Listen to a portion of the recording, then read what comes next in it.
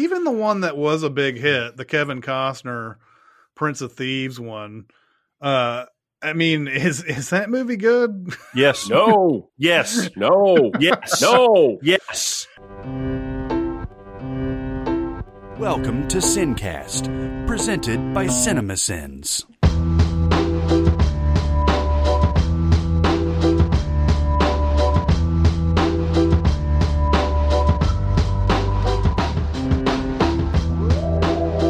All right, everybody, welcome to the Sincast. This is Chris Atkinson from CinemaSins, joined as always by the voice of CinemaSins, Jeremy Scott. Hello. And from Music Video Sins, Barrett Share. Yow! Whoa. Yeah, that's good. Not a movie ad, that's just Barrett. That was my Howard Dean circa 2004. Yeah. There you go. We are going to continue on our road trip through London. Our part 3 now, and we are down to the M's. The M. I call British Shotgun. Yeah.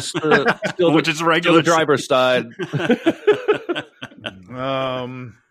What was the movie where somebody called Shotgun and they forgot that the seats were on the other side I saw that recently. I know exactly what you're talking about. That's at Men in Black International. Yeah, that's right. Oh, that's what. Yeah. Or he wanted to drive. He said, "I called drivers," and he got in the wrong side. Or something that. Okay. I'm sorry that I knew that. Well, I was about to say that. I think that was in London, but it's not on our list. It was in several places. Some of it was, but it was mainly there. I think for dude. We can talk about it if you want. We don't have to, but it's. Just I've already funny. said everything I know about it. The movie sucked, and that's it. That's all you need to know. That's right.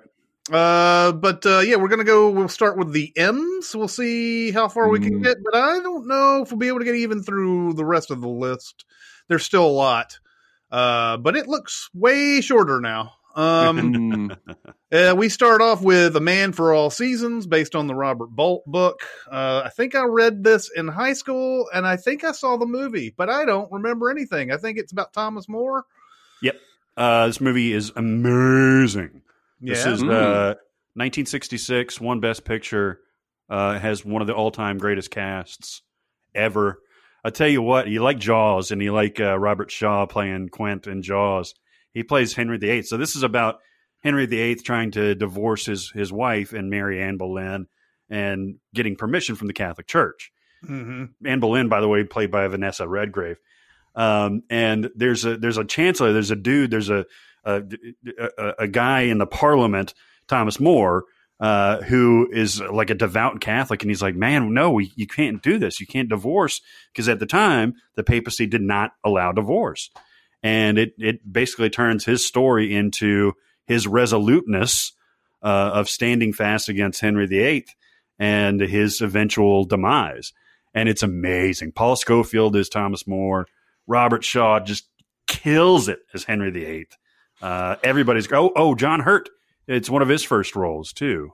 He plays a little squirrely dude, but this movie's amazing. It was. This sounds like the other Boleyn girl, at least the exact same era of history.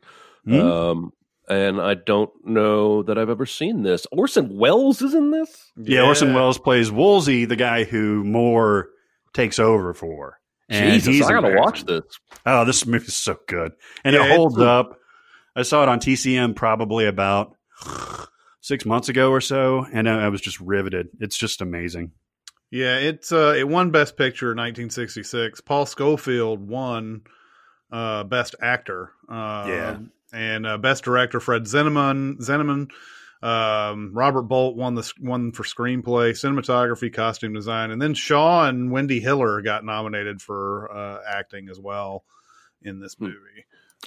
She's his wife. Wendy Hiller is, yeah. Mm-hmm. But yeah, this is something I need to either revisit or watch for the first time. I'm sure that when I do watch it, it will be like watching it for the first time, because I don't remember anything about it at all. But I definitely want to see this again. The Man Who Knew Too Much. Alfred Hitchcock made 2 different versions of this movie. Completely different movies, right? I actually don't know. I haven't seen the original one. this one, I saw the Jimmy Stewart one. Is it Doris Day too? Doris Day. Uh-huh. I saw this one a long time ago, but man, it's been so long. I now don't even remember what it's about. I watched this. I'm really gonna take some heat for this. I watched the first third of this on TCM or one of those channels, and it bored me to tears. And What? I'm sorry. Oh, really? Maybe it gets a lot better later on, and it was just the first 30 minutes was just all set up, but it was just so slow, and I couldn't care. I will get back to it someday, but you actually watched all the stuff that wasn't in London. The rest of the movies in London. Great. It starts off in like Morocco or something like that. Yeah, like some African place. No, that is all set up. So basically they have a case of mistaken identity, like in several Hitchcocks, and they somehow become involved in this international spy plot involving the British Prime Minister and all that stuff. And Jimmy Stewart is a doctor, and Doris Day, funny enough, is a singer. And they get into a lot of intrigue. I thought this was amazing. It's one of the I wouldn't say few Hitchcock movies that I've seen. I've seen a lot of Hitchcock movies, but he's just made a lot of movies. So I haven't seen some of his classic ones, but it's good. Playing off on that title, it's the Bill Murray, The Man Who Knew Too Little. Is this a good movie? Do you guys remember this? No, I remember. It's funny. I remember enjoying it. I was working at Williamson Square when this one came out, and I remember this was in the period of time where Bill Murray was kind of searching again. Like he had done Groundhog Day and What About Bob, but he was kind of in that, where he was doing Larger Than Life and a lot of these bad comedies. And this one came out, I think, like 98, maybe 97. And I remember watching this and I was like, this isn't going to do anything, but I thought this was pretty enjoyable for what it is. I mean, it's one of those where like, the title tells you exactly what you're about to get into. Bill Murray knows nothing, but everybody around him thinks he knows everything. So he's in trouble and he doesn't know he's in trouble. And he goes through this whole thing thinking it's a film being shot. He thinks it's a high end like murder mystery game, right? So yeah, Peter Gallagher is his brother, and he's come for a visit suddenly, and Peter Gallagher's got to close a business deal, and he doesn't want his stupid brother around, so he buys him this. I forget what they call it, but it's somewhere between like an escape room and like a murder mystery game with other actors and whatnot. Like so game that's night, why, basically. Yeah, and that's why Bill Murray thinks the entire thing is part of some act. But he very, very early on gets crossed over with some real crime and gangsters. God, the part that makes me laugh the most is he ends up climbing out a window of a building, and the bad spies are down on the street, and they're shooting at him. And he's like playing along, like, oh no. And then like one of the bullets hits the wall and a little dust hits his eyes and he goes, time out. I got something in my eye. And they shoot again and he goes, I said time out, you jack off. Makes me laugh so hard every time I see it. There's a great scene where he's holding a Russian nesting doll that is ultimately the trigger for a bomb. And he's dressed as a Russian, and he's out here with all these other guys doing this fake Russian dance. It's not a great movie, but it is good Bill Murray, and I think it's enjoyable. He does think he's being recorded, though, right? It's not a film, but maybe because he thinks that people are going to be able to watch a tape of this afterwards. I think so. Yes. Yeah. But yeah, the last time I saw it was in 1997. So, I've seen it a few times, and I need to get back to it. But it's made me laugh hard every time. It is that vintage, like actual, because Bill Murray hasn't done that broad comedy Bill Murray in a long time. He's done deadpan comedy, but like this is like What About Bob Bill Murray. He's so silly and stupid, quote stupid, and out of it. And it's funny, like you said, that Jack Oswald, that's fucking hilarious. Yeah. I remember this movie being funny, but I may be misremembering it. I think you guys have confirmed it. Mary Poppins and Mary Poppins Returns. The second one is awful. I've seen the original Mary Poppins, but the second one I have not gotten around to. I didn't know that. No, we send it, but I was not on that script. I found it. I mean, everyone in there's good. It's just paint by numbers. It's the first movie all over again, and I found that to be creatively offensive. But if you have kids, you probably watched it and enjoyed it, and your kids probably sang the songs. And Lin-Manuel Miranda's pretty good in everything. It's just he plays the chimney sweep or whatever the Dick Van Dyke character. A lamplighter, yeah. Basically, he's doing the Dick Van Dyke role, but Dick Van Dyke is also in the movie. He is. He plays a cranky old banker at the end. He's the one that's trying to steal their house. Emily Blunt is, she's charming. The magic wasn't there. The magic of, and maybe it was Julie Andrews and Dick Van Dyke that brought the magic. But they did everything they did in the first movie. They jump inside some art. They'd have a crazy adventure. It's just What do we think of that first one, by the way? I love the first one. I love it too. Yeah, I think it's like you said, completely magical. I think it's pretty short. It doesn't seem like there's a lot of fat to trim on it. The songs, and I even like Dick Van Dyke's accent. I think I'm no purist about like a Cockney accent or whatever. I think it's just part of the act, and the chimney thing is fantastic. It's actually music is great. It's not short. It may feel short. It's actually 2 hours and 19 minutes long. Seriously, the original Mary Poppins? Yeah, damn, that goes by quick. It does, and I think that's because it's so fun and whimsical. And I shouldn't trash the sequel. I bet most people liked it, but boo, I didn't. Woody Allen's Match Point. We have discussed Match Point quite a bit, but it's London as fuck. Yeah, yep. Mm-hmm. Let's fuck in the rain in the wheat field and then ruin both our lives. And ruin both of our lives. Oh my god! At least ruined her life.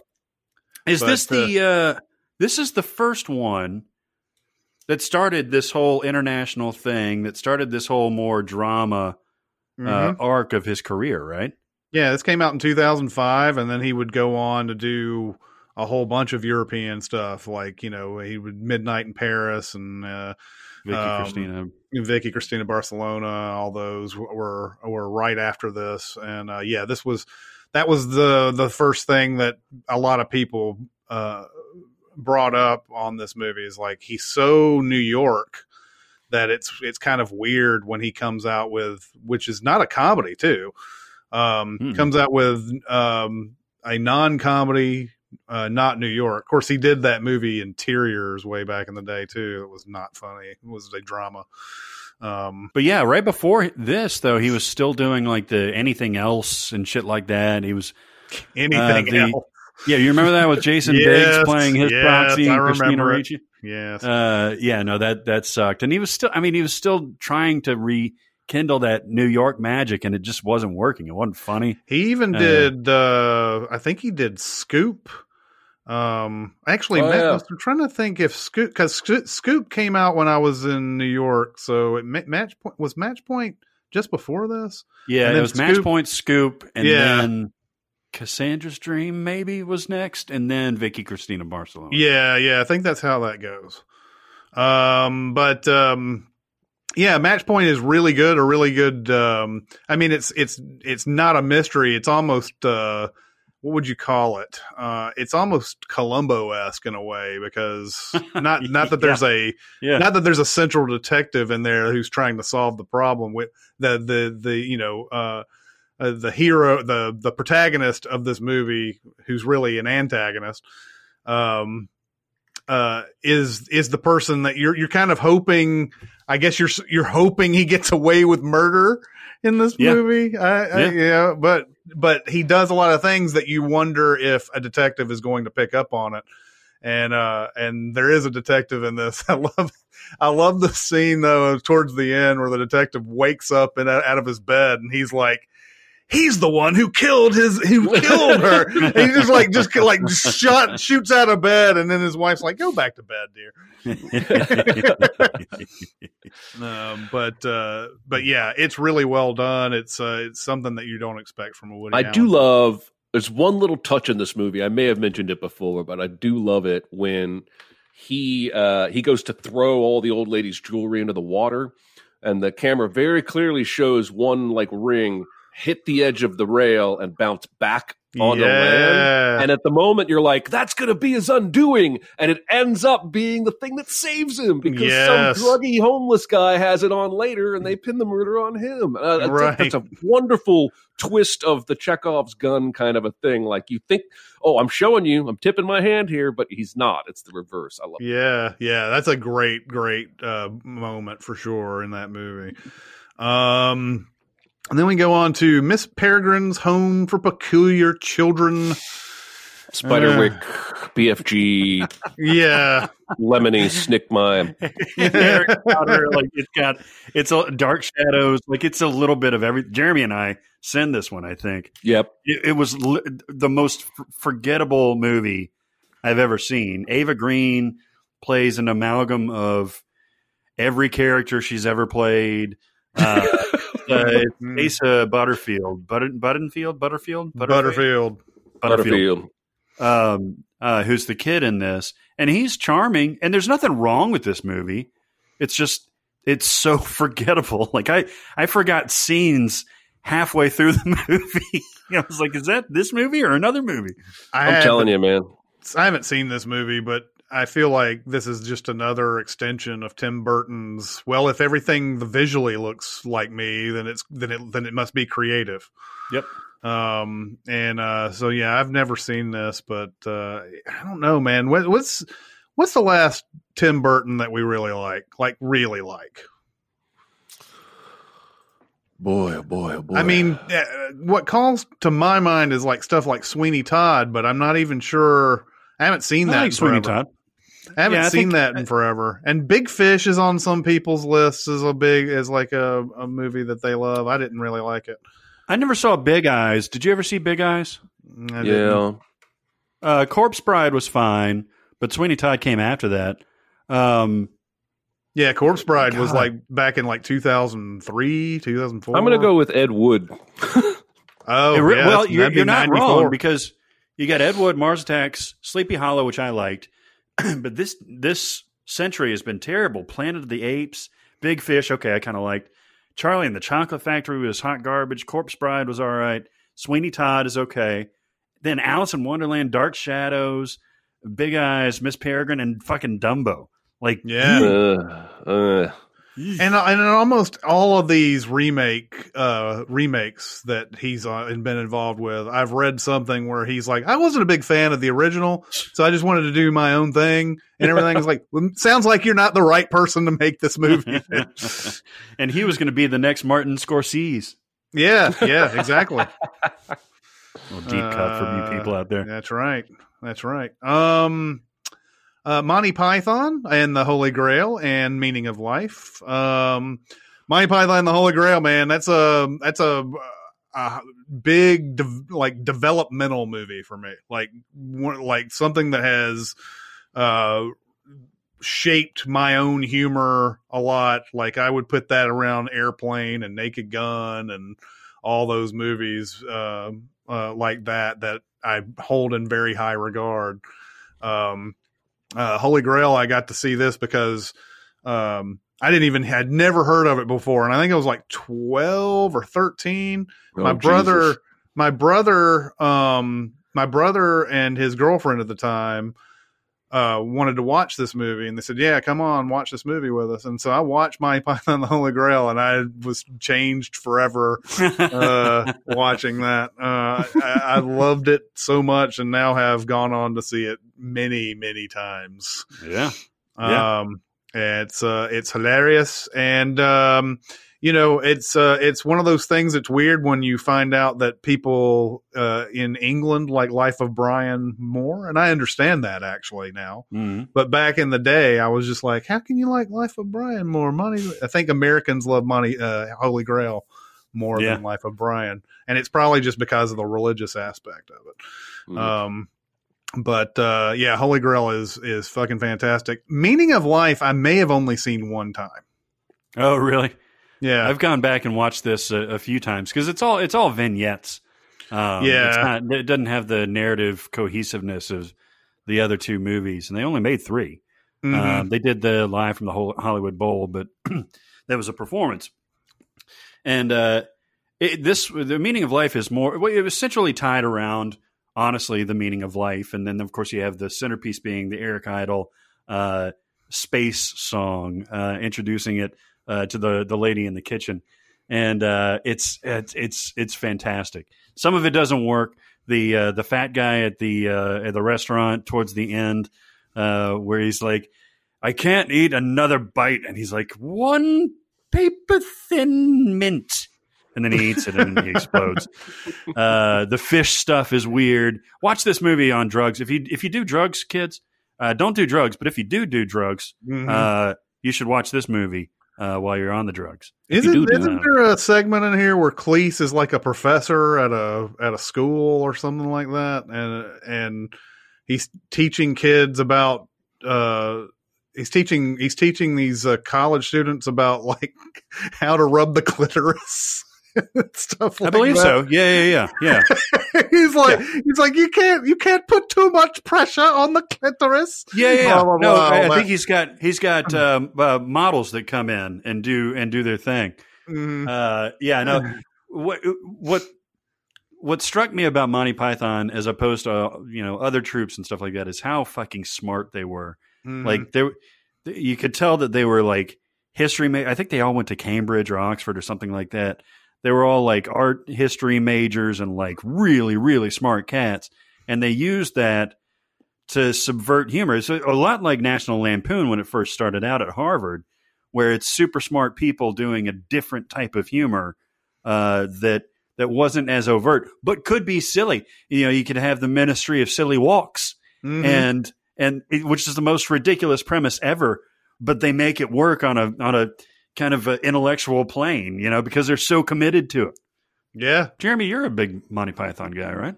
I love Holy Grail. I really like Life of Brian. I don't think I've seen the other one. But no, I came to it way late. This was like post-college before I ever saw any of this stuff.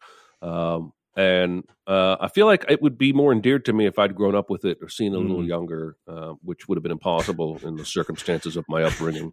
I can imagine the spanking and the oral sex and all that stuff probably wouldn't go over well in the Scott household. Man, a spanking. I lived in a household similar to Jeremy's, only maybe just a tad bit more liberal about what I was able to watch and everything, but the other day I was thinking about when I was 15 years old, the movies I saw in theaters, and I think back and I'm like, if I saw a 15-year-old wanting to go see some of the movies that I saw when I was 15, I would be very hypocritical about it because I would instantly just be like, and I eventually just had to like my nephew is that age. And like, I'm like, and there were some movies that we started watching with his, dad, my brother, like around and everything, that I was like, man, this just seems wrong. But then I had to think back, man, when I was that age, I watched some serious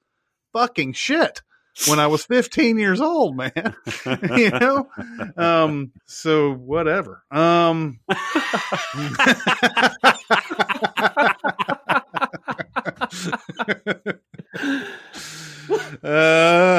The next one on the list is Mortal Engines. I've never seen it. Stay away like it's toxic. It does have Emmy Rossum in it, which makes me want to see it, but that's a trap. God, I don't even remember where the fuck she's in that movie. She's Isn't not she the like main the character. bounty hunter or something like Or that. maybe she's not. the- No, she's not in that movie. She's in the other one that looks exactly like that. Okay. Was it Beautiful Creatures?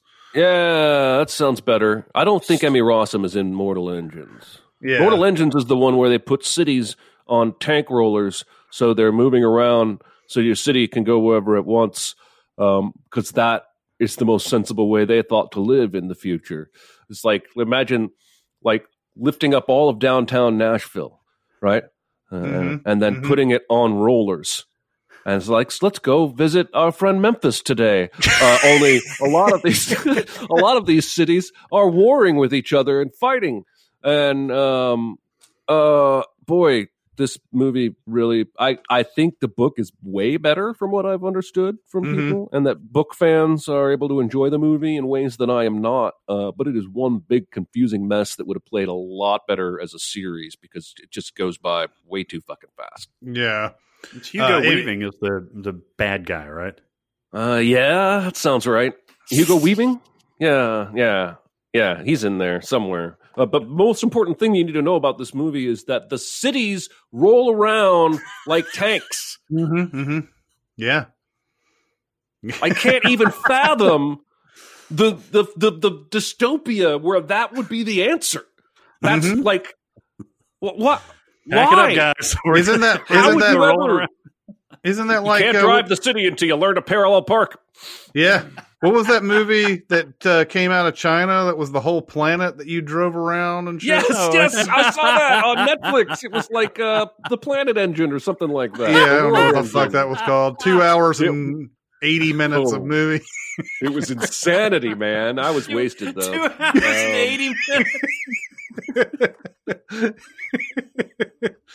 Anyway, I apologize, Mortal Engines fans, to both the movie and book fans. I hated this thing. The Emmy Rossum movie was Beautiful Creatures. By the way, those movies have nothing to do with each other, but they look like the same thing. You know, like there's certain movies that have a certain quality to them. Yep. And you start blending them all together, even though they have no thematic similarities whatsoever.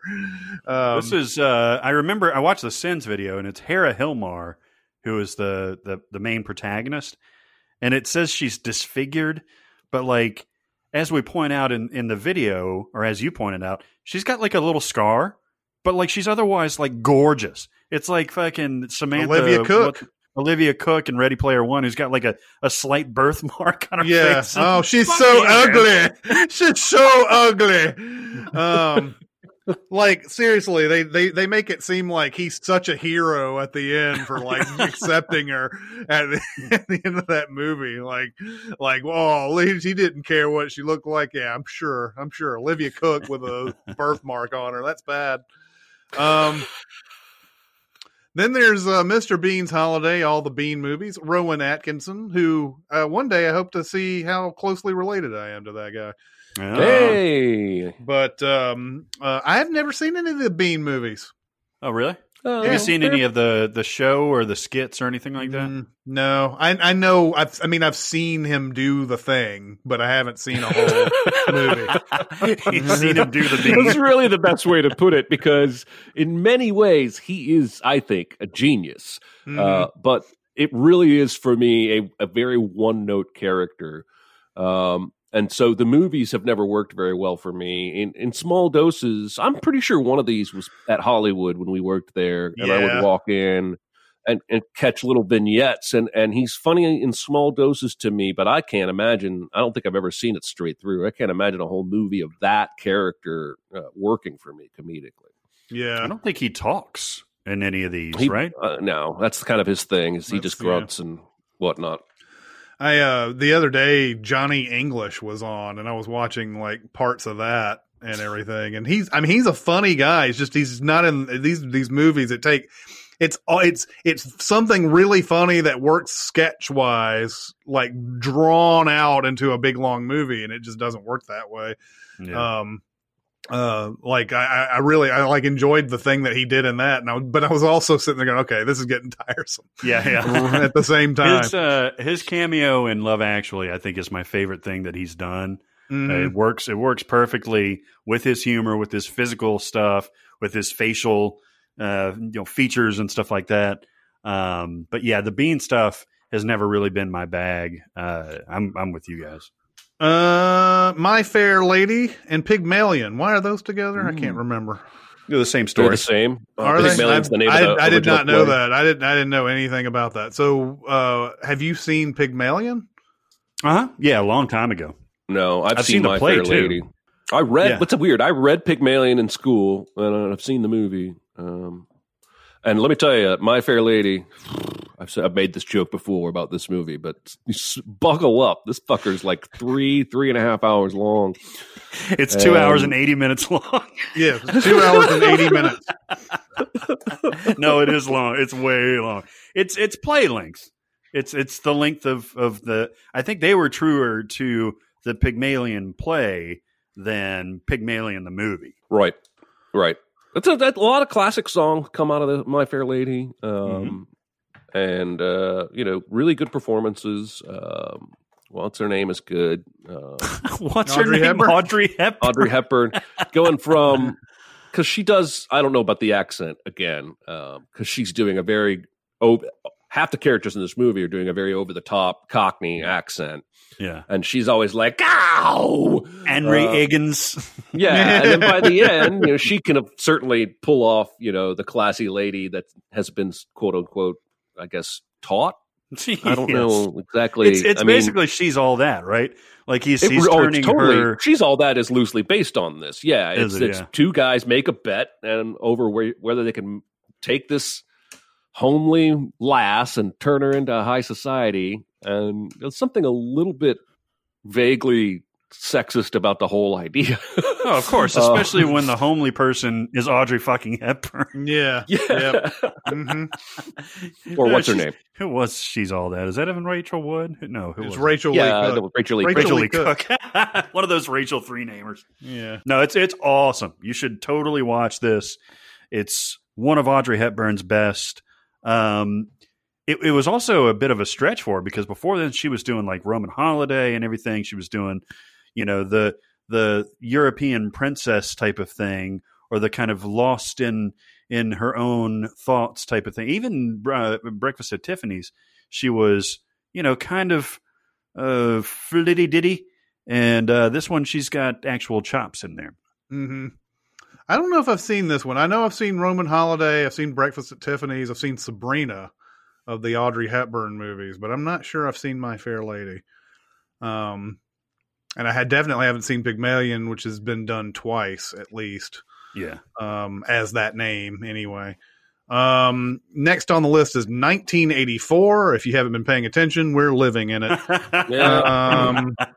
I got this on a Criterion Blu-ray.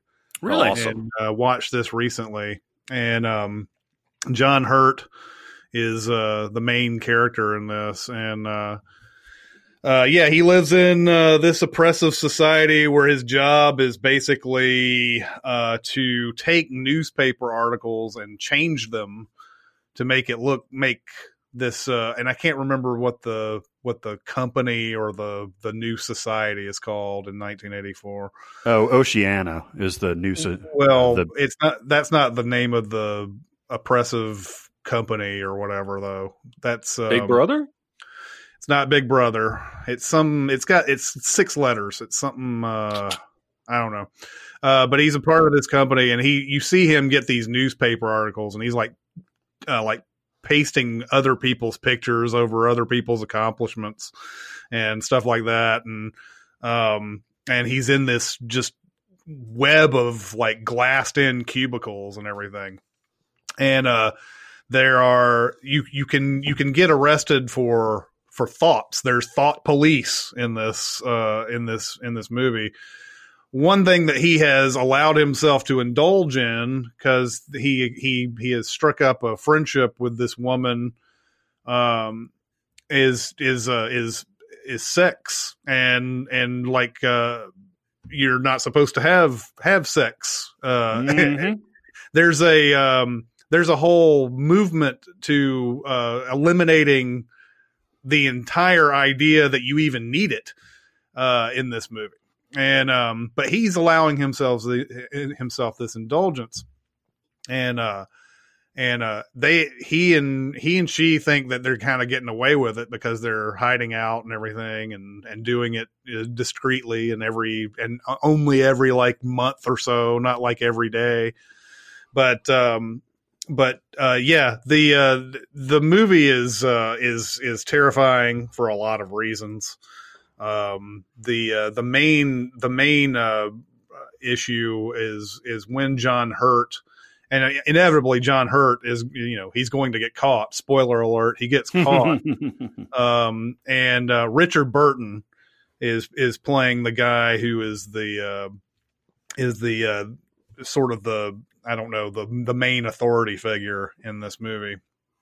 There's a scene where he's basically just breaking John Hurt's will, and basically, even when John Hurt gives him the answers that he wants, he's still getting punished for it, because it's not enough to just say, here's what the truth is. You actually have to believe this is the truth.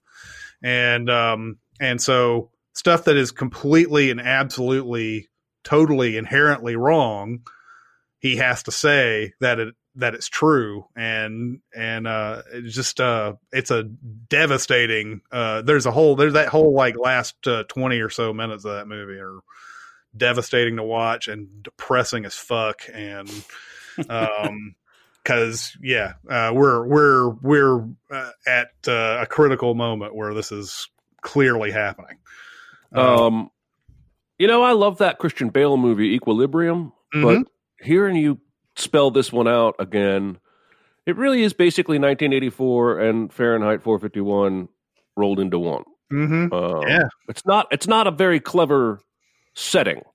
There's very clever action with the gunplay being like swords and whatnot, but in terms of like the setting of Equilibrium, it's basically the same thing as 1984 and Fahrenheit 451. I think almost.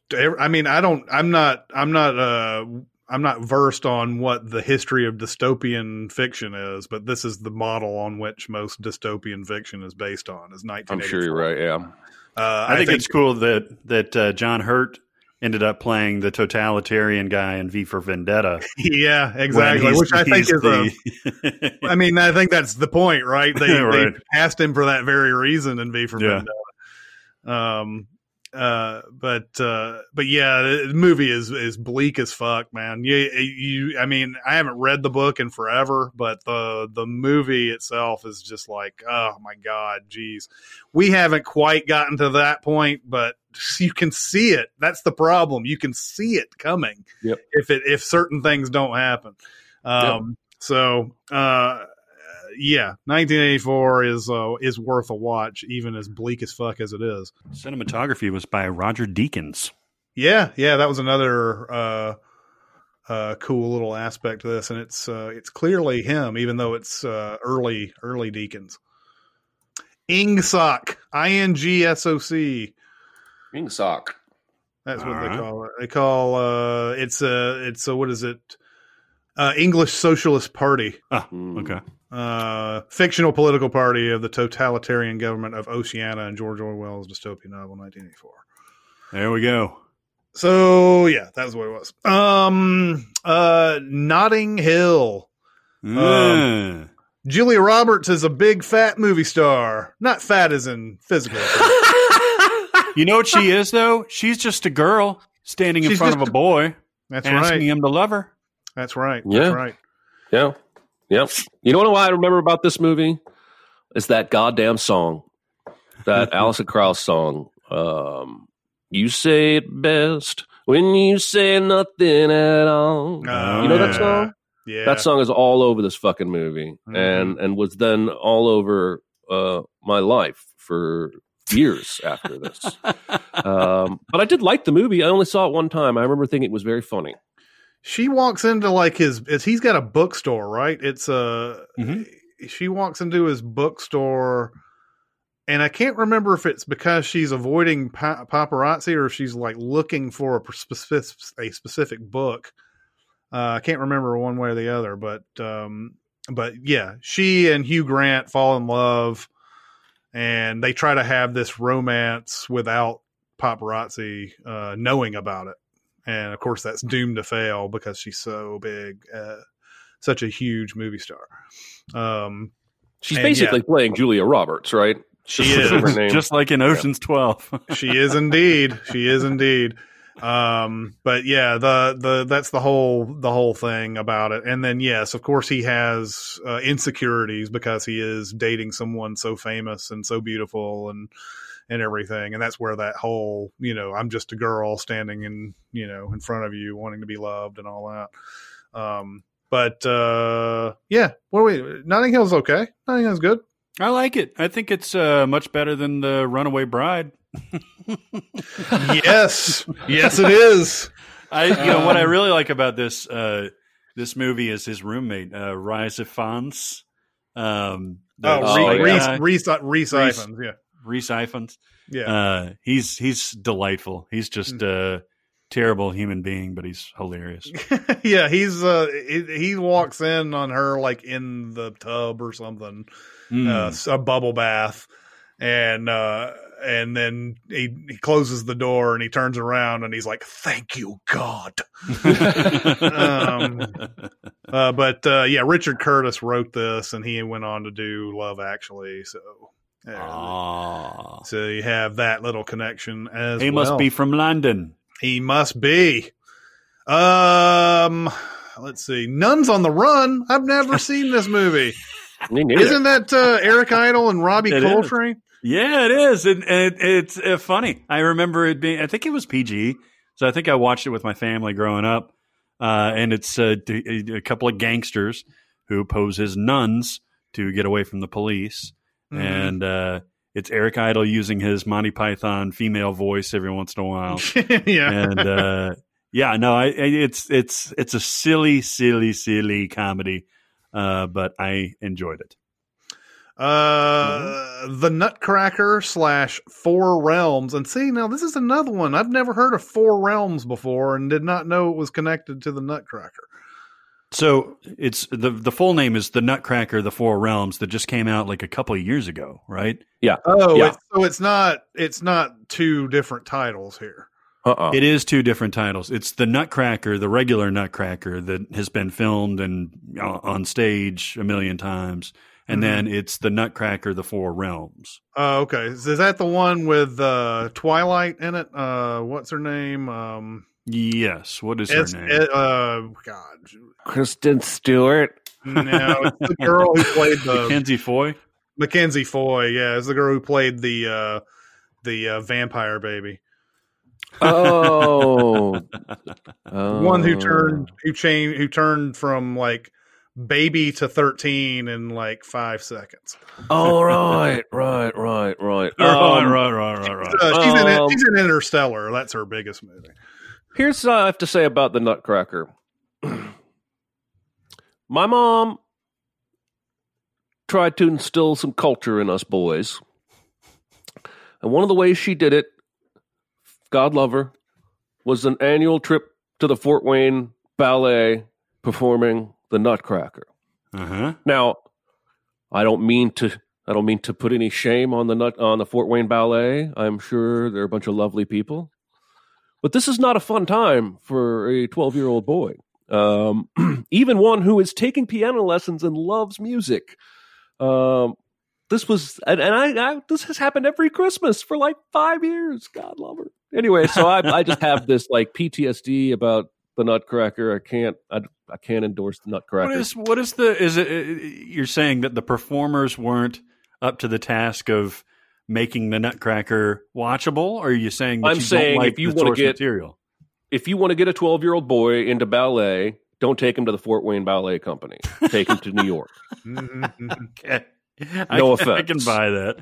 I do think the music of the Nutcracker, the ballet itself, is outstanding, and I find myself listening to it and singing it usually around Christmas time, I guess, because this is when Mom took us to see them. Well, I mean, the whole story is set at Christmas. This is it's foot and mouth. This is Tchaikovsky's music, right? Mm-hmm. Yep. Yeah, that's what I thought.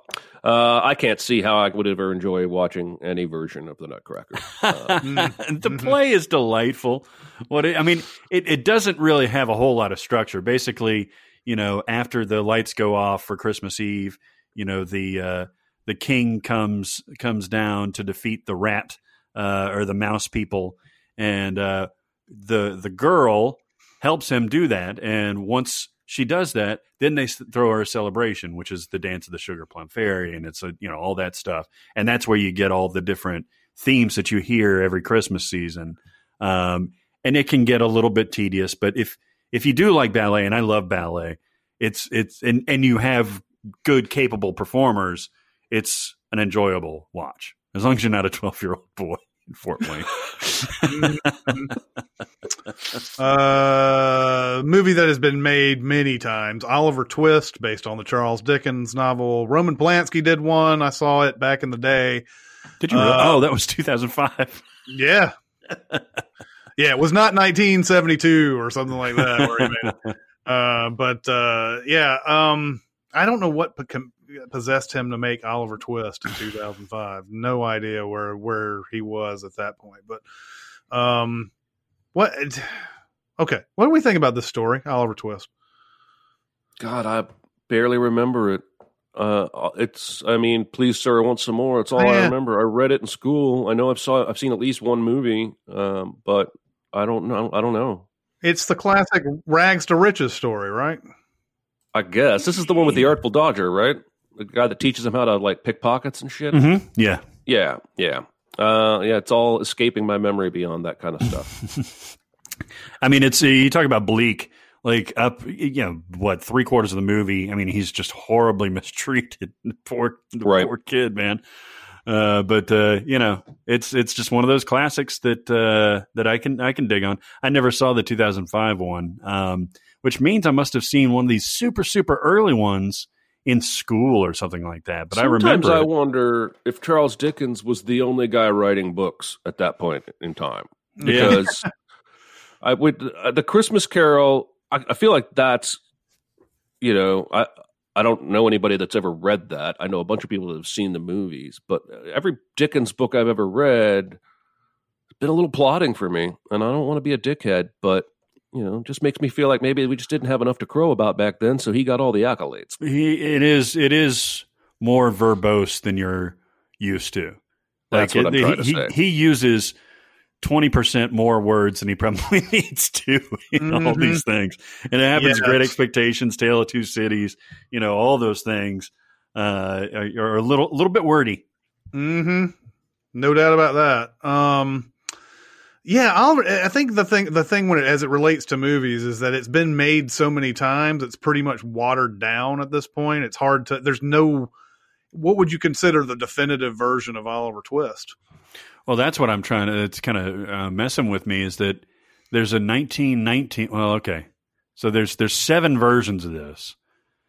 1909, 1912, 1916, I swear to God, every 3 years. Yeah. 1919, 1922, Someone 1933. And then there was the 2005. I mean, I don't remember the version that I saw being the most recent one before 2005 would be 1933. I didn't think it was that old. Really? I thought there was a TV movie or something that. That makes no sense to me. It feels like it had been made 100 times before 2000. Did you see the musical maybe? Isn't there a musical, Oliver? Oh, yeah. That's true. Yes. In the 70s there was a Disney or 80s? one. Yeah. It was a Disney one. Maybe that's what you saw. Yeah, there's one in 97 with Richard Dreyfuss and Elijah Wood. There's a 1940. I've seen that. There's a 1948 68. one. 1982 George C. Scott, of course, because he's in all those Dickens things. There's a 1985 one. Okay. There's a 1999 one. There's a million. So it's crazy how many times that has been adapted. It must be like a free or something to make it. You don't have to get you don't have to get rights to it or anything.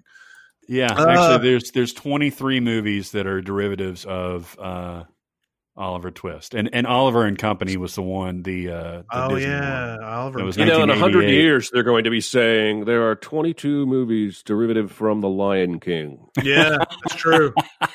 Very true. And James Earl Jones will be in all of them. He's going to live forever. Then we have The Omen. Richard Donner before he turned into the shouty Richard Donner, I think. That's right. Maybe there's some shouting in this. I don't know. Have you ever heard Gregory Peck shout, really? I think he shouts at Damien a few times. He probably does. but it's probably really like Gregory Peck does. Like, he can't get the devil. Stop being the devil. The Omen 1976. And then there was I don't know if the remake was in London or not, the Julia Stiles remake, which came out June 6th, 2006. So, wait, are you telling me there's a Julia Stiles movie called The Omen? Yeah. It's a remake of The Omen? Yeah. Wow, that completely flew. That came and went, and I never even heard of that shit. Yeah, it came out in 2006. It has Liev Schreiber in it. It came out June 6, 2006, so that they could have the 666 release. Of course. Yeah, I bet that added a bunch to the box office, didn't it? Yeah, I did see it, and it did not do very well. It came out the same week as Cars 2. No, was it Cars? I think it was Cars that came out that same week. But I don't remember anything about it. I don't remember. I remember nothing. Now the original, I've seen it once, so the big thing that I remember about that is Damien somehow commanding the woman to go to the top of the church or whatever and jump off of it or whatever. But that's he's a bad little boy. He is. Some would call him the Antichrist. Mm-hmm. But it's regularly the Omen, the original Omen, is regularly put up there as one of the best horror movies ever made. It is so weird though that Richard Donner is behind this. It's one of those movies that immediately you forget that he did that because he's got all these very well known, Superman, Lethal Weapon, all that, and then the Omen. Yeah, but it's fantastic. I mean, it's my kind of horror. It's like it's The Exorcist without the grossness. Like it's that supernatural horror because there's no real threat. This is what I love. There's no real threat, right? It's not like a slasher that's going to overwhelm you and stab you to death or anything like that. It's a creepy horror from this little kid who you can just tell, like he'll smile when he sees somebody dead and that kind of thing. Yeah. And it's just it'll sink into your bones. And Gregory Peck gives a really good performance. I love it, man. This is my kind of horror. It's an obvious sort of follow up to Rosemary's Baby, right? It's got the same. I mean, you could do these back to back, and it's almost like it's a sequel. Yeah, yeah, because he adopts the kid, or they adopt the kid. Hail Satan! Hail Satan! Yeah. Man, if the ending of Rosemary's Baby doesn't give you fucking chills like in the wrong way, you are dead inside. Or a Satanist. You are Satan. 101 Dalmatian. What? And then it gives you a boner if you're Satan. And then it gives you a boner. 101 Dalmatians, the animated movie, and the Glenn Close movie that came out in the 90s. Cruella de Vil. She's a bad person. She wants to make a coat out of all them Dalmatians. Okay, here's the problem. Let's talk about the villain's plan here. All right, there's a limited number of Dalmatians. You can't start like a fashion line with 101 Dalmatians, right? You can make like 2 coats, and then you're done. 2 coats. Like Gangs of New York. Just feels like a little short-sighted to me. I don't know. Well, you could breed them, right? She ain't breeding no Dalmatians. Yeah, I guess maybe she doesn't want to maybe she just wants the coat for her. I haven't seen it in forever. Maybe she just wants the coat for herself and she doesn't want to. But I feel like I remember her being like some kind of fashion mogul or something.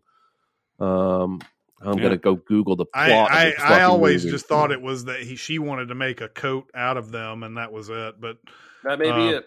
But you might be right that she wanted to get a whole industry out of this shit. Did you ever see the live action one, Chris?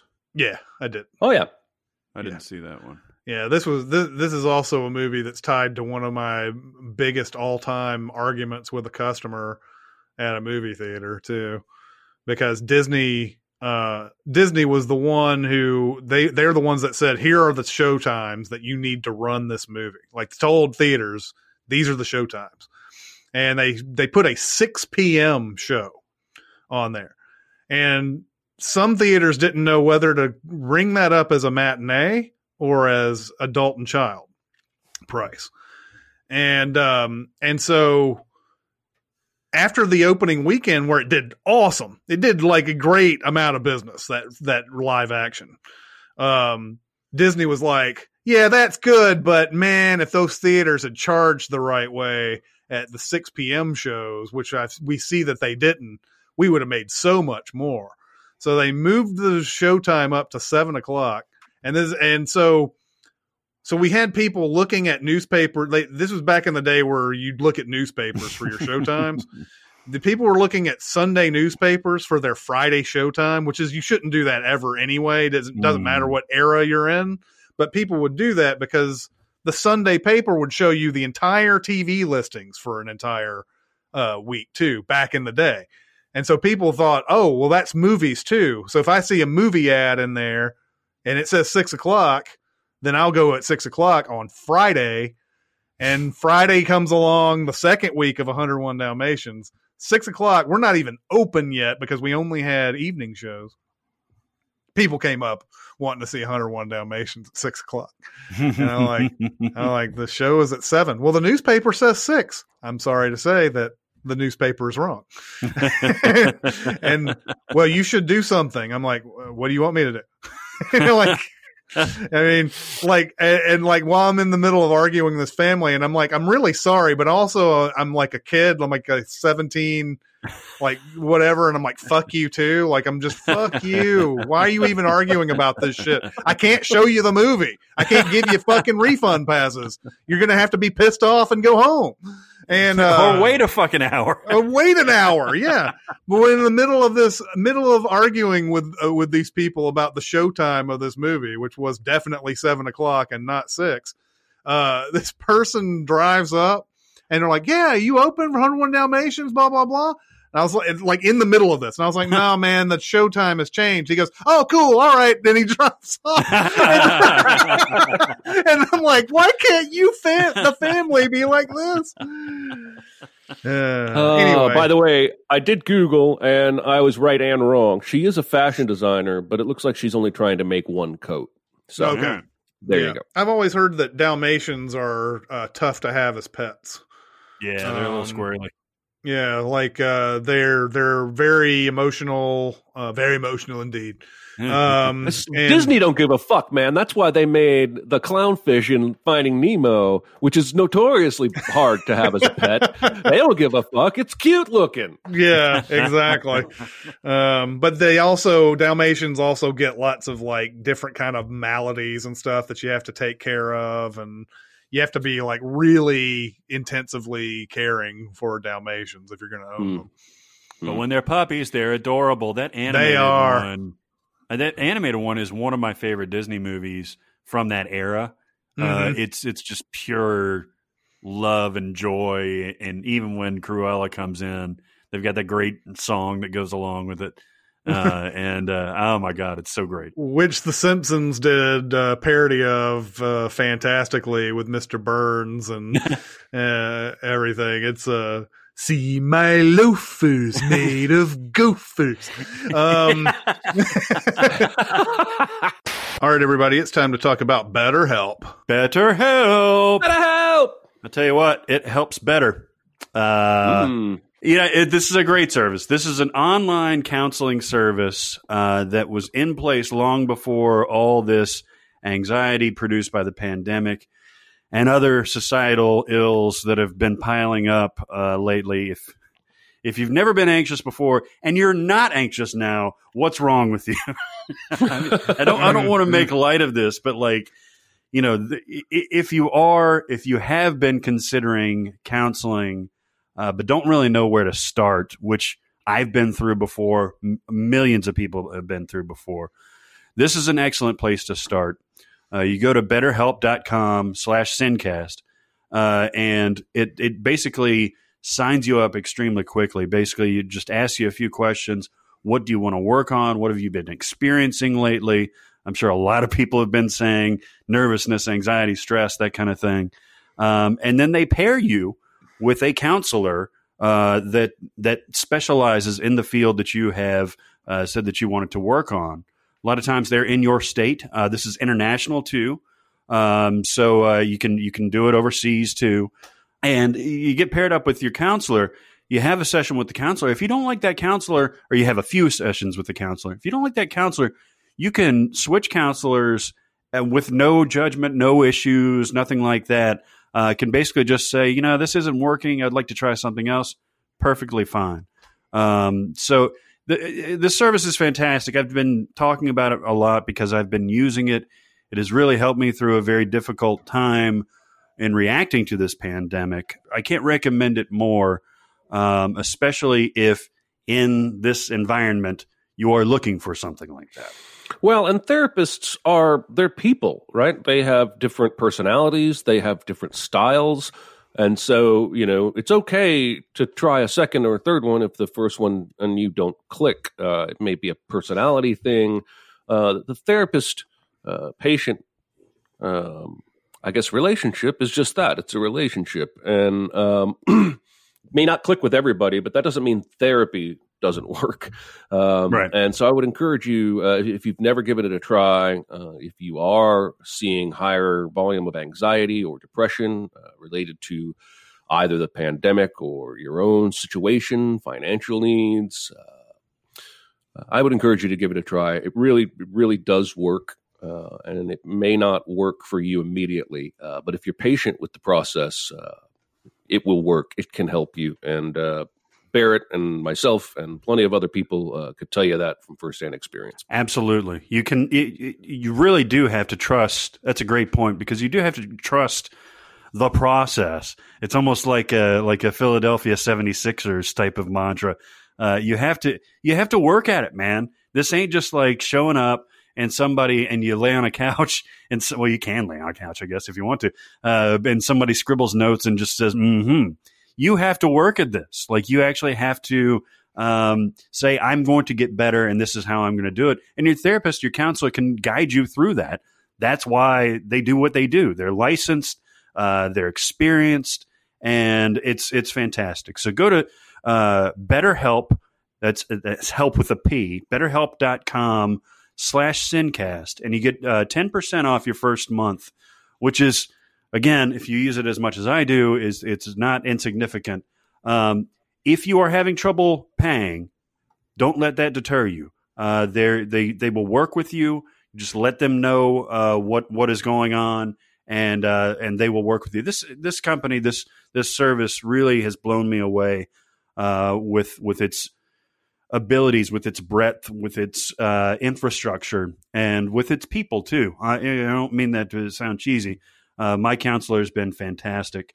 It's awesome. So betterhelp.com/sincast. Go ahead. If you feel like you need to take the plunge right now. Sunday. Get your therapy on. The Other Boleyn Girl, which we talked about briefly with Man for All Seasons. Jeremy, you've seen this? I think I've seen this, but I don't remember anything about it. Which movie? The Other Boleyn Girl. The Other Boleyn Girl, Man for All Seasons. I've seen this movie a handful of times. It's watchable, but it's not good. Who is in this? Oh God, Scarlett Johansson and Natalie Portman. Yeah, a lot of people are in this, actually. Cumberbatch is in it. And there's a couple other people that got famous after this movie that are in it. Oh, yeah. Mark Rylance is in it. Jim Sturgis. Mark Rylance is her dad. Jim Sturgis is her brother. And yeah, basically, this family plots to have Natalie Portman, Anne Boleyn, catch the king's eye, because the king, while he's married, is known to have a lot of concubines. I guess that was just common. So they invite him out to their estate, and they're almost flat broke poor. And they go out on a hunt, and Natalie Portman does her job. She intrigues him, but he gets injured. And it's her sister, the other Boleyn girl, Scarlett Johansson, who ends up taking care of him, and he falls in love with her through that process and starts sleeping with her. But he can't get her pregnant. She can't get pregnant. And the family knows if we don't have the king's heir, then our family means nothing. But if we can give him a son, even though she may never be queen, we'll be rich forever. But she can't do it. And so then they move back to Natalie Portman. Like, got to step up for the family and go fuck the king. That's right. Only she's like basically Lady Macbeth. She just twirls him around her finger, and she flirts with him ceaselessly and refuses to let him sleep with her, to the point where he ultimately rapes her before she's ready to sleep with him.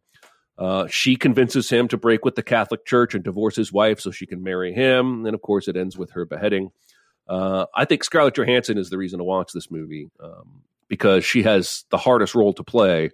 And she does it effortlessly, whereas Natalie Portman has the showiest role. And of course, she's great. But again, it's probably a B minus, a B. I don't think the whole thing is great. I just think it's really watchable, and I'm not entirely sure why. Wow, man, this has a really good cast, though. You're right. Natalie Portman, yep. Scarlett Johansson, Eric Bana plays Henry VIII. Yep. Jim Sturgis, Kristen Scott Thomas, Mark Rylance, Cumberbatch, Eddie Redmayne, Andrew Garfield is in this. Yep. Like Alfie Allen is in this. That's crazy. Mm-hmm. Yeah, there's lots of people in this. We also, since we've been talking about this era in history, I mean, the whole TV series, The Tudors, was about this shit too. So, I didn't know that. Yeah, I mean, at least part of it was because Natalie Dormer plays Anne Boleyn in that series. I'm gonna have to watch that show then. Yeah. I thought it was about extra learning sessions at home. Yes, exactly. Extra learning sessions. Need to binge that to really hammer that history home. Especially Anne Boleyn specifically. Just focus on her. No, it's crazy. You talked about the parallels with 1984. You think about the parallels with Henry VIII. Fucking history.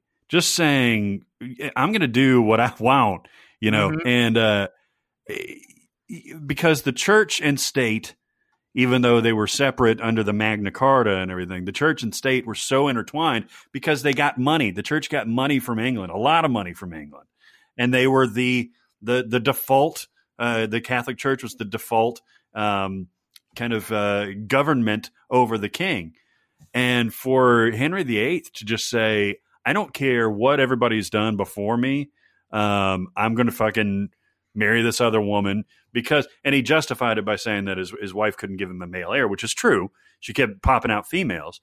But he was just like, all right, fuck it. I'm going to go off and form the Church of England, and you can't stop me because I do what I want. Mm-hmm. And you see a lot of parallels of our current administration of saying, like, you know what, fuck tradition. I'm just going to kind of go and do whatever I want to, and you guys are going to fall in line, and we're going to figure it out. Yeah, or not figure it out. Right. Paddington 1 and 2. Yeah, I haven't seen the first one. I've seen the second one. Yeah, and I think that's fine. I think they're both good. And the first one, if the second one had never existed, the first one might have a little bit more of a reputation, but the second one is just somehow raw magic bottled up. And if they made a third, I would watch it, but my guess is this would be the best Paddington we would ever see. It's just that good. Yeah. No, is this a Horrible Bosses thing where you saw 2 first and then you went back and watched 1? No, not at all. Okay. Because in that case, those 2 movies are identical, Horrible Bosses. And so, of course, if I'd seen the first one first, I would roll my eyes when they did the same jokes the second time. But no, this is a different thing altogether. Yeah, no, and there actually are a couple of jokes that are done a second time in the second Paddington. So much so that when I saw it in a script, I thought that you guys had sent the wrong movie. It was where he was twirling around the earwax and all that stuff with the toothbrushes. Which he does in both movies. But yeah, you're right. There's still tons of charm in the first one, but it's an origin story. It's figuring out like how he gets there. And the second one can really just activate on its own volition rather than show where he's from and all that stuff. I'm liking this new Hugh Grant phase of his career where, he's the bad guy in Paddington 2 and he plays a smarmy guy in The Gentleman that came out earlier this year. And he's doing really well in these roles. He seems to really be enjoying that part of it where he's not having to play the dapper male lead who's trying to fall in love and all that bullshit. Like he's enjoying being the bad guy. It looks like. Patriot Games. This is the one. This is the Harrison Ford, Jack Ryan that I have not seen as much. I've seen it one. Sean Bean's in this one. Seen it one time. I've seen Clear and Present Danger way more times. Really? Yep. Huh. Yeah, this is a very weird plot. Like it's not a typical Jack Ryan plot. Basically, very little of it takes place in London, by the way. Right, it's just the he's beginning, in London. Right? Yeah, he's in London doing CIA stuff. Happens to be around when this IRA hit goes down, and he ends up, I think through self-defense, shooting and killing one of the attackers, which happens to be Sean Bean's brother. The rest of the movie, Sean Bean just wants, it's basically John Wick. He just wants revenge on dude for killing his brother. There's very little espionage involved. There's very little like spy stuff. It's just they attack a convoy with Jack Ryan's wife, put her in the hospital for a while, and they ultimately attack his house out in New England, cut the power. And that's freaky, by the way. Like seeing all those shadows of the soldiers kind of surrounding and everything. Yeah. It's got its good points. It's definitely watchable. But it's not great. Do you not think this is up there with the top tier Jack Ryans? Well, there's really only one top tier Jack Ryan, and that's Hunt for Red October. And then, you get, I guess, this, or maybe no. I forgot where we ranked this particular one. I know that we figured out that Clear and Present Danger and Patriot Games have a similar score and everything. I would personally I would rather watch Sum of All Fears ahead of either of the Harrison Ford ones. I think it's a truer Jack Ryan portrayal and closer to the arc of the book. But, none of them are really great except Hunt for Red October, I don't think. Well, and I enjoyed Clear and Present Danger for a variety of reasons. Just there's a lot of scenes in Clear and Present Danger that I love. The one where they're driving through the streets of that one city and they got the rocket launchers and all that. That's a really good scene. The scene where the Americans are going to bomb dude's house. That's a great scene. It's a fantastic scene. And then afterwards seeing the Americans trying to figure out who was behind this and seeing Joaquin D. Almeida's character, or whatever his name was in Clear and Present Danger, watching his people trying to figure out who bombed them by looking at the bomb fragments and everything and trying to figure out like who's behind this. Because there's a real other kind of bad guy in this. And that's of course, Henry Czerny, who's fucking fantastic. Yes, he I is. love that guy. He like showed up and made his mark by playing two untrustworthy CIA people. Yeah. Like he did Mission Impossible and Clear and Present Danger, the first two movies I think I ever saw him in. and he's playing a very similar character in both. Yeah. I think it's was it Clear and Present Danger came out before Mission Impossible? Yeah, it came out before Mission Impossible. And so that's what was kind of fun about him being in Mission Impossible, was because if you had seen Clear and Present Danger, you immediately don't feel like him. Yeah, you don't trust this guy, and they leave that dangling there for a long time, like he might be the guy who's behind all the shit and everything. But yeah, Clear and Present Danger was good for me. But I haven't, like I said, I haven't seen Patriot Games in forever. Penelope, Christina Ricci movie where she looks like a pig. When you say it like that.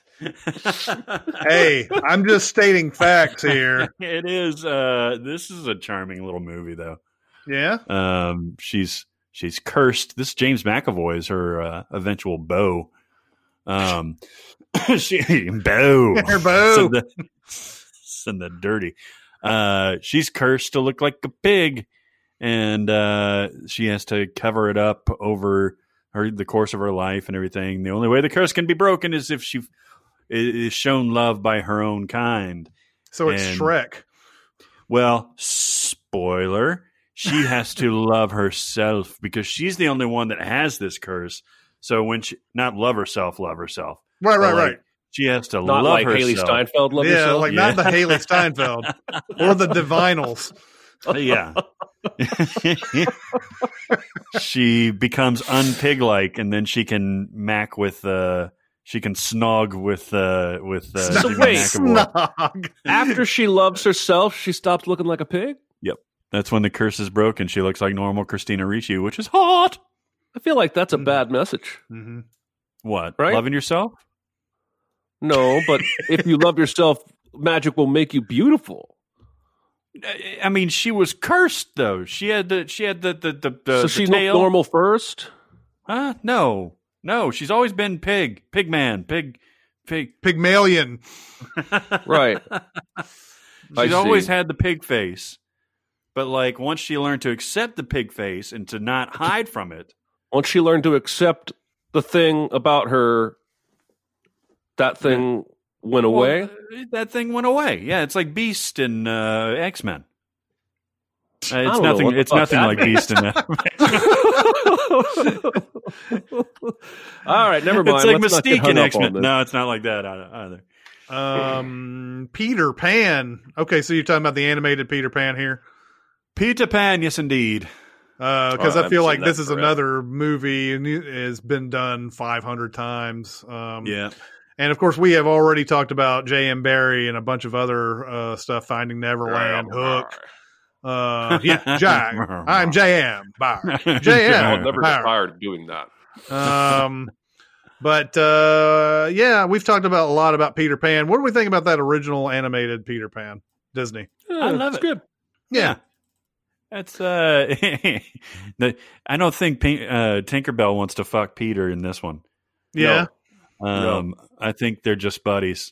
And so he takes Wendy and George, right? To the Hilly Brush. To the Hilly Brush. Come, Wendy. And he takes them to Never Never Land. And it's got all the songs and all that, right? And it's delightful. And it's got Captain Hook is the perfect kids movie villain because he's goofy enough to not be too threatening, but he's got some element of danger to him. I was in this play in fourth grade, and I was Captain Hook. Ooh, and I got nice. ate by an alligator. Nice. Or a crocodile. How about the Arrested Development version? You're a liar, Hook, and I'm gonna throw the book. You remember that? Flashback to the musical he did. I don't know why I remember that. was who was the character? The Tony Hale character? Was he in that Tony Hale character? No, I think it was Jason Bateman was playing Peter Pan in the show as like a 10-year-old. Because Tony Hale ends up with that hook on his hand, so it would be so Arrested Development to have had him play Hook back in the. It might have been. I just remember that song. Peter Rabbit. I haven't seen Peter Rabbit. We send it back in the day. There was a sequel coming out this year at one point. Who did any of us see Peter Rabbit? You saw Peter Rabbit. This is Donal and Rose Byrne. Yeah. And the most annoying part of Peter Rabbit is James Peter fucking Corden. Rabbit. Oh, yeah. Is Peter Rabbit, because the love story is charming. Donal Gleason takes over. He's like a highfalutin corporate guy, and he inherits his uncle's farm in a rural setting, and his next door neighbor is Rose Byrne. And he learns, at first he's after these goddamn rabbits and that kind of thing. And then he learns their ways. Then he begins to respect them. And eventually they start parent trapping the two of them to start getting up in there. Right. And they do. And it's a very nice thing. But James Corden can eat my asshole, because I suppose that's a little like his voice work, the hand in Emoji Movie and this character and like anything I've seen him Into the Woods. Into the Woods. It's like nails on fucking chalkboard. Now, I don't watch his show very often, but when I do, I think he's funny. Mm-hmm. I don't even mind the carpool karaoke, even though it's gotten very, very contrived. But his voice work, whatever, he chooses very annoying characters. So, it's not a bad movie, but his character drives me up the fucking wall. Yeah. Then we have Phantom Thread, Paul Thomas Anderson. We've talked a lot about this because of the best of the decade, and at the end when she realizes that she can poison him and make him happy, she no longer looks like a pig. Yeah, that's true. That's true. And from this point forward, I've been poisoning as many people as I can to find true love. One of my favorite jokes is if my wife has some kind of dish or open cup and I'm walking by, I'll just go poison and like pretend like I'm dumping poison in her cup, but I say it like the yoink on Simpsons whenever that guy steals the diamond. Yeah. It's like yoink. I just do it really quietly. Poison. And she'll always say, "Don't poison my food." Anyway, Phantom Thread is we've discussed it many times. I love it. I think Barrett loves it. I think Jeremy has seen it 5 times and hates it. I want to sperm on this movie. Okay. Yeah. All over it. It's beautiful. It's beautiful. It is. The Private Eyes, Don Knotts, Tim Conway. I have not seen man. This. Have you seen this, Jeremy? I bet this is funny. I bet it's super funny, but no. Do you think the movie Stakeout is a ripoff of this movie? I actually have seen Stakeout and Stakeout 2, I'm sad to say. It's another Stakeout, actually. Oh, God damn it, you're right. No, it has nothing to do with this. This is, they go over, they're American investigators. They go over, Scotland Yard asked them to investigate the murder of this very rich and well-to-do, well-mannered person. And the mansion is huge. They explore all kinds of things. The cast of characters is creepy and uncooperative, and it's hilarious. Tim Conway, because Don Knotts, whenever they did a thing, they did Apple Dumpling Gang, I think was Don Knotts and Tim Conway, and a few other ones. Whenever they did that bit, it was always Don Knotts as the straight guy, and then Tim Conway as the kind of crazy man, right? Mm-hmm. It was like Dean Martin and Jerry Lewis. And with this one, it's just absolutely hilarious. I've watched it a million times. It was 1980 when it came out. Of course, we had the VHS. And it was PG. It was a murder mystery, but it wasn't anything violent or anything like that. So I watched it from an early age, and it's so good. Well, and this is a Sherlock Holmes parody too, and it's got to be like 100 times funnier than that Holmes and Watson. Oh, it definitely is. It definitely is. Yes. Yeah, I need to see this. Yeah, I think you dig it. It's got a lot of absurdist humor. And I love Tim Conway, by the way. I thought his humor was very almost Bob Newhartian, very Midwestern type of mentality. Yeah. And it got me every time. I used to watch him on Carol Burnett. That was man, me when too. I used to see the reruns. My dad would let us watch that, and they were always hilarious. Yeah, him and Harvey Korman and Burnett or so. I mean, these were really funny. That was really funny stuff. Mm-hmm.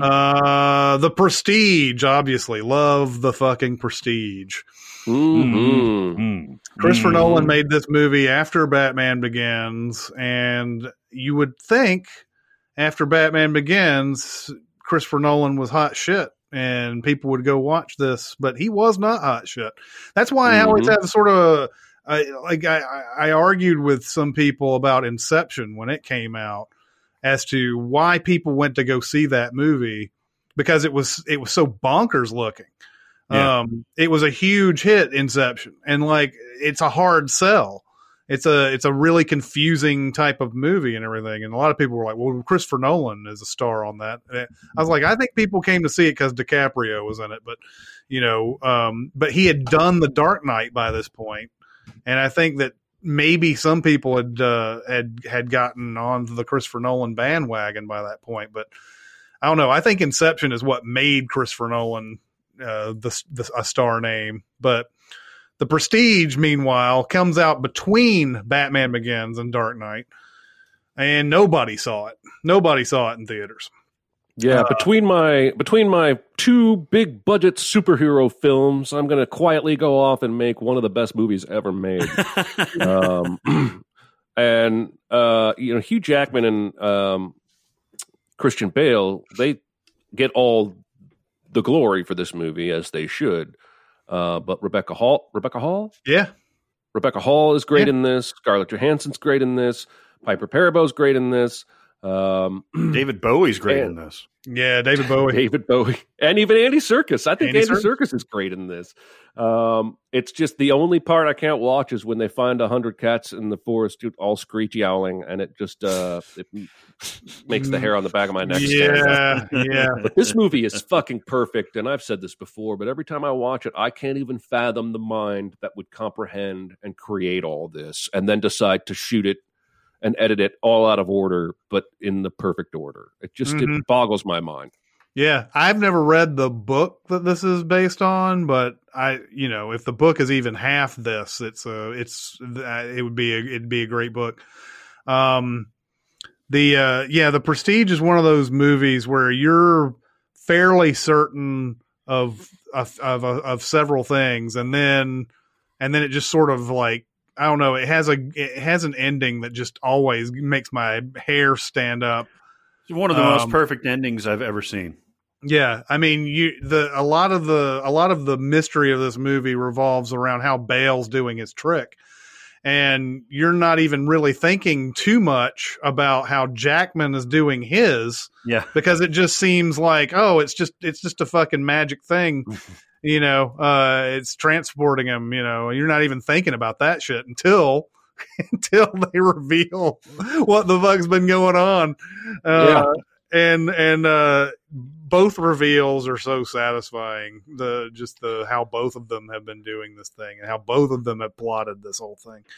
I just looked up the book. I'm going to read this book now because it basically is structured purporting to be their chunks of each of their diaries. Oh. And it tells the story through that, like through reading their own journaling, even though there's probably a twist we're going to expect having seen the movie at some point. Whereas the movie, the journals are important for sure, but reading the book would be like all like letters to yourself and journaling. And I think Angier's up to no good and yada, yada. I think that would be a fascinating read. Yeah.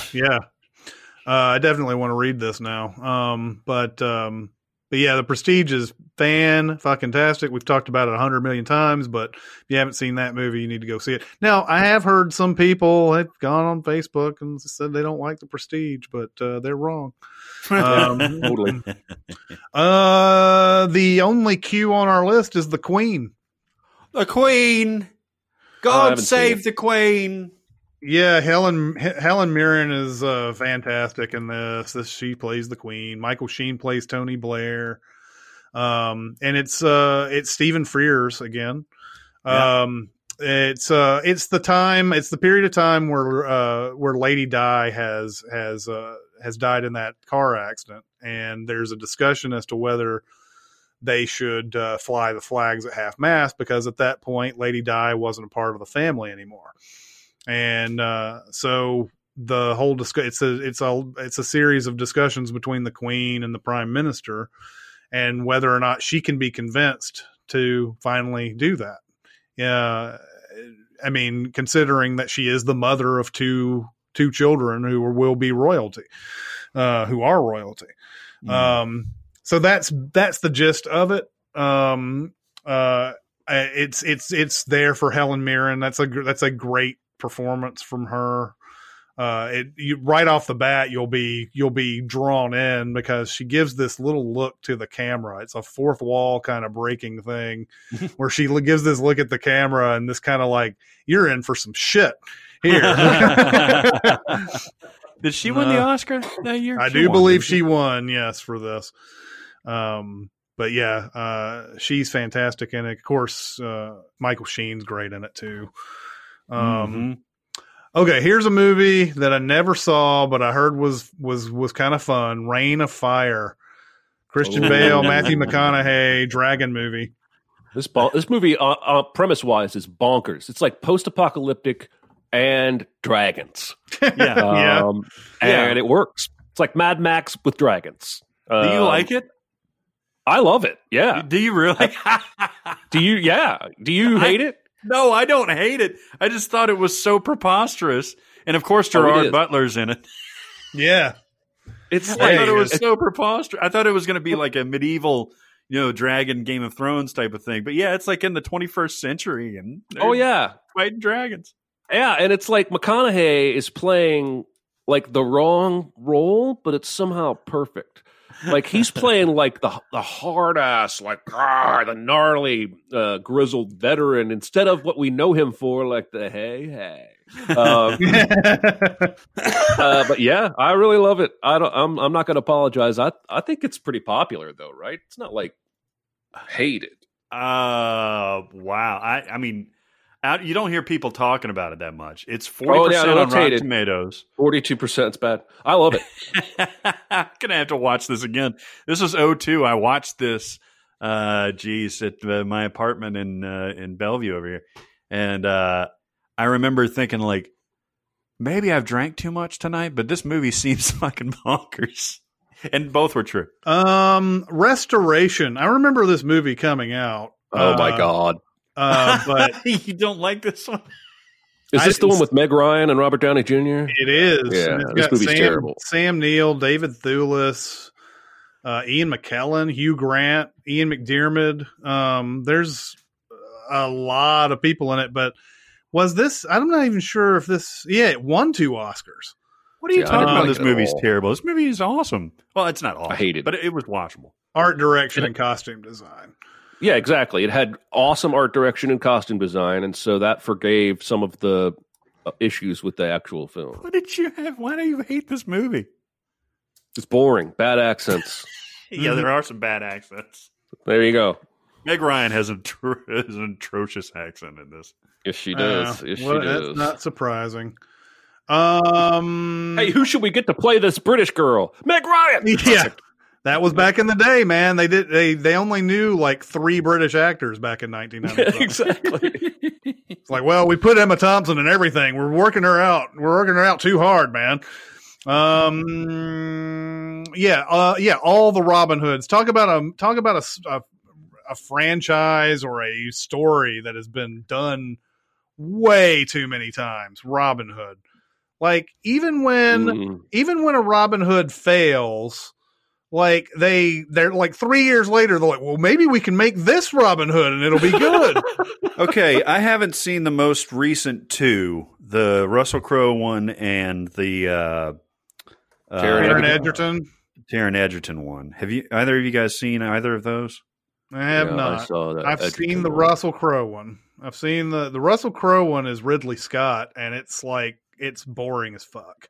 I heard it's super boring. How do you make Robin Hood boring? I don't know. I mean, they even just title it Robin Hood. You know, it's well, and the Jamie Foxx, Taron Egerton one is like somehow a metal Robin Hood. It's like Zack Snyder's Robin Hood. Yeah. Even the one that was a big hit, the Kevin Costner Prince of Thieves one. I mean, is that movie good? Yes. No. Yes. No. Yes. No. Yes. No. No, you're right. It's great. It's not good. No. It's not fucking great. It's awful. Why are you so forgiving of shit? What are you talking about? Why are you so forgiving of shit? It's fucking great is what it is. No, it's not. It's awful. It's awful. It's terrible. Awful. Kevin Costner? Yes. Kevin Costner. That's all I have to say. Okay. Yeah. The accent? That's all I okay, have to say. fine. Okay. The action status. No. No. The bow and arrow What bullshit. The bow and arrow. He looks about as natural firing a bow and arrow as Chris looks swinging a golf club. What the fuck? He's fucking fuck. No. Christian fucking Slater? Alan Rickman? No. No. Guy of Gisborne, fucking spoons and fucking and naked butts on No, it's fucking all nostalgia. Christian Slater. This is all nostalgia talking.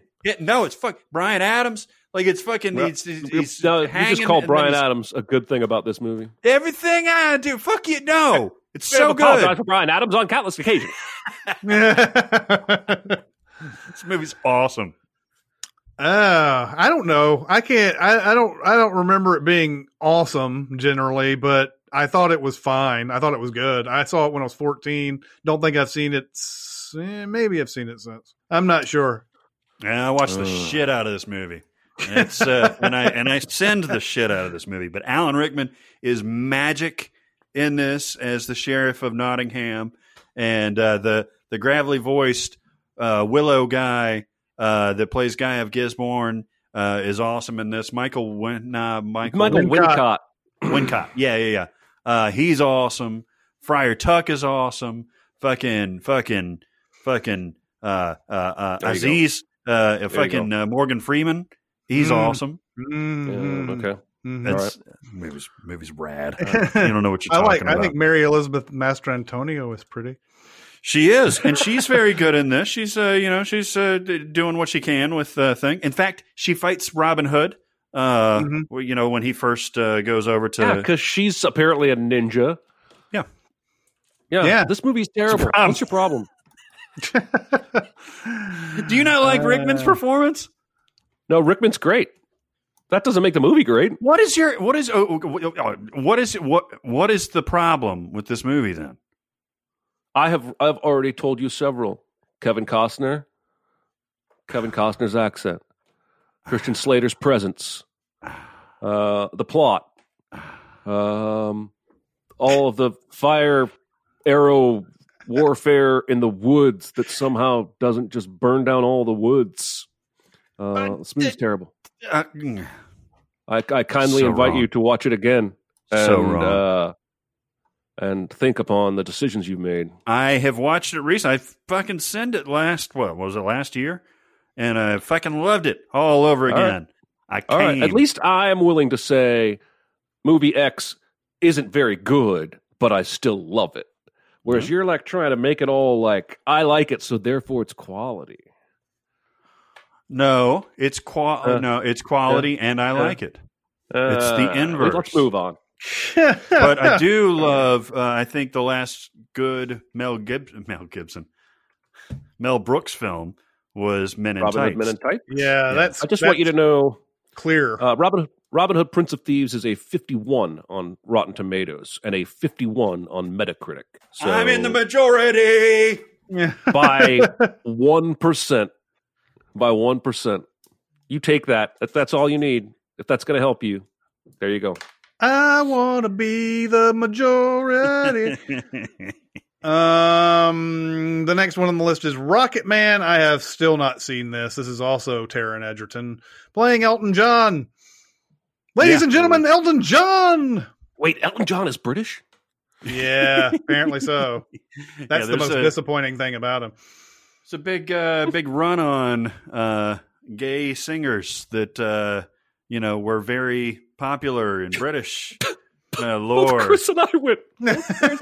What, Bohemian Rhapsody and Rocket Man. I thought you said stingers. Oh, gay stingers? What is a gay stinger? That's what I was sitting here scratching my head over. You're like, gay stingers. And I was like, what the fuck is a gay stinger? We're going to have to cut that out. I don't know if I want to know. Yeah. Do you remember when John Lovitz used to do that Mr. Annoying character on the news on SNL? Mm-hmm. And one day he was interviewing somebody who was playing Frank Sinatra.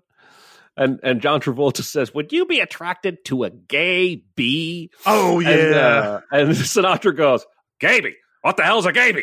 And I don't know why I remember that exact exchange, but it stuck with me for 25 years. All right. What the hell's a gay bee? Yeah. Rocket Man, by the way, is really, really, really, really good for about 51% of the time.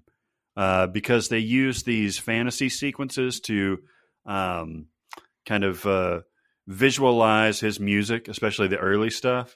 Mm-hmm. And when it does get to Rocket Man, the actual song, that visual and that whole sequence is fantastic. Right after that, cliche-ridden fucking biopic, goes to rehab, learns his lessons, life is good, got a boyfriend, got a husband. Sings at Live Aid. Sings at Live. Yeah, exactly.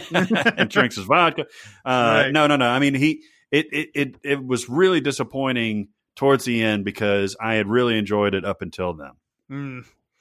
And this will round out our list today. And this is a movie that I've been told that I need to watch, and it's just something that I just haven't been able to get to over the years. Rock'n'Rolla, Guy Ritchie's Rock'n'Rolla. And I love the Guy Ritchie that does these type of movies. The Lock, Stock, and Two Smoking Barrels, and the Snatch, and all that. I like that. And this is after those two, right? What's that? Rock'n'Rolla came after those two, right? After Snatch. It and did. Yeah. It did. Jared Butler's in it. I know, and there's a million others. It's fucking crazy if Jared Butler's in it. Yeah. Tom Wilkinson, Tandy Newton, Mark Strong, Idris Elba, Tom Hardy, Toby Kebbell, Jeremy Piven, Ludacris. You just named a bunch of actors, and you said Ludacris. I did. Hey, Ludacris was in Crash. He was in an art movie. So You're right. So you haven't seen this, Jeremy? Have you seen this? Nope, I have not. But it sounds interesting. It doesn't look like it's very well reviewed. I've heard it's great. It's got a 7.3 on the IMDb, and everybody I know who has ever seen it has told me that you need to watch it. Yeah, it is fun, and it is. You're absolutely right. It's still maybe the last one of his British crime type of things, right? But this was fun, and Gerard Butler, I think, is a very nice leading man in the mold of Jason Statham, who used to do these for Guy Ritchie before then. Well, I think The Gentleman is sort of a return back to that style. That's what I heard. I don't think it's as like batshit crazy as those earlier movies are. Like you watch Lock, Stock, and Two Smoking Barrels, and it's just there's just mass insanity and coincidences and things going on all at once. Whereas The Gentleman, it's got a lot of that, but I think it feels like it's a guy who's definitely like a little bit older and a little bit more mature making that movie. Even though I think I still prefer Lock, Stock, and Two Smoking Barrels in that situation. But The Gentleman's really good. But Rock'n'Rolla is a movie that I need to see. I need to see it. I know. Yeah, I already know. It's good. It's good I think stuff. that'll It's be fun. everybody's homework until next week is to watch Rock'n'Rolla. Yeah. That'll do it for this week. I'm thinking we will finish this the next time. There's a lot of British movies to get through. Well, we haven't even done like all the British countryside either. Like we've done mostly London. But anyway, what did you think? What do we need to see? What do you need to see? Go to Sincast presented by CinemaSins on Facebook. We're also on CinemaSins Twitter, Music Video Sins Twitter. We also are on SoundCloud, Discord. If you want to get on Discord, you can go to our Reddit page and find a link on the right side of the page, or you can go to the Facebook page and private message me, and I'll give you a link there. And we got some new merch. Yeah. This merch blew me away. I even knew what it was, but until I saw it, I was like, holy shit, that's really awesome. I would like everybody to know that I was the very first customer of the new merch store. And we were on the company Slack chat right after I went on, because she said the store's live. And I went on and spent like maybe 10 minutes loading up my cart because I want a lot of this shit. And then I go back to Slack and she's like, we just got our first sale. Oh my God, they bought this shirt and this shirt and this poster and this shirt. And I was like, that was me. Yeah. We're robbing Peter to pay Paul. But there's a lot of stuff. Like when we went through that, the amount of sheer things that are available, I was like, damn, went overtime on that, huh? We got leggings. Yeah. Leggings, mugs, cloaca shirt. Shirt.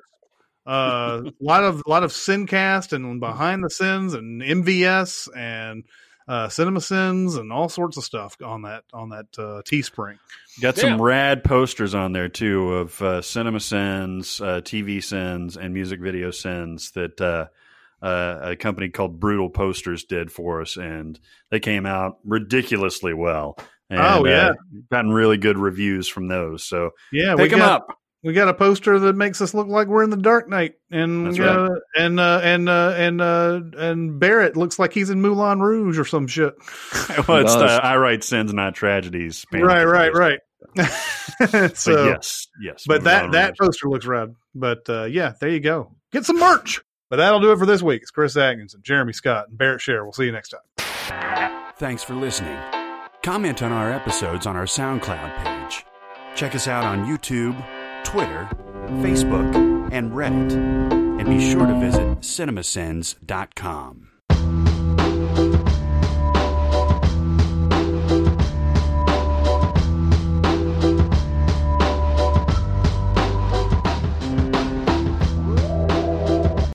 Okay, you're going to have to stop saying that, man. It just sounds awful. It just sounds awful. It's not a better way to say some tiny thin measurement. You gotta go straight to the C word. I mean, I would accept skosh.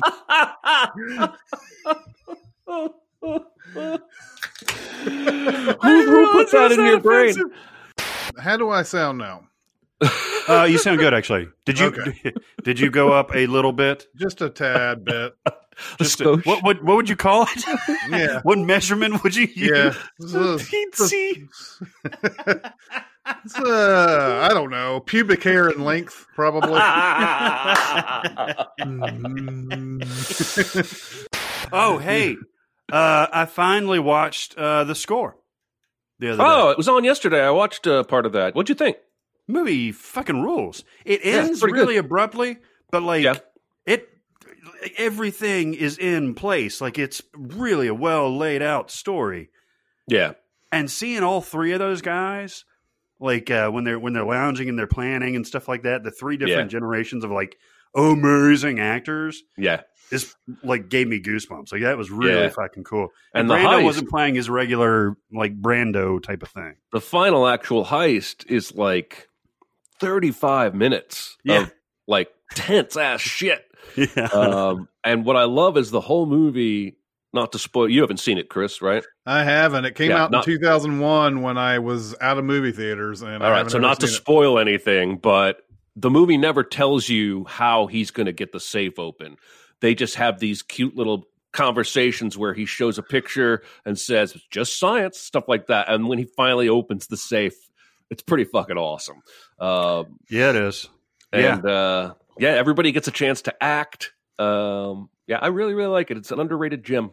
I thought, Chris, I thought you had recommended that to me, so I guess it was Jeremy that did. I've seen a lot of heist movies, but I have not seen that one. You would fucking love this one, man. It's Frank Oz did it, which is so Fucking weird. Oz. Yeah, Frank Oz somehow got Brando, De Niro, and Norton all in one room. Well, I'll tell you what, Norton plays, you said it came out in 2001. He kind of plays that enfant terrible type of cat that he, like Rounders, he's playing a similar character to that. Like he's playing a fairly similar character to his one in Birdman. Like there was a run there where he was just playing kind of like manipulative assholes. You know what I mean? Yeah. I don't think that movie was well received when it came out, though. The score? Yeah. I think it's gotten sort of a reputation since, but I don't think people liked it when it came out. I don't think it, because I think it played up, the trailer played up, if I remember right, the trailer played up the heist elements, and it's really much more of a dramatic movie that has a heist in it. So it's not as kinetic as the trailer made it appear. Yeah, that's true. It's not all like, safe cracking and running away from cops and shit like that. It's almost, it's almost like Heat, in that Heat has a couple of big action set pieces, but most of Heat is just talking. And people forget that until they watch Heat for the fourth or fifth time. And it's awesome talking. I'm not ripping on it. But this movie's like that. It's like there's a couple of really cool set pieces that are heisty, and then the rest of it's just talking. But it's cool. And Angela Bassett actually has a character in this. Yeah, she not just say angry at the something president and leave for 90% of the movie.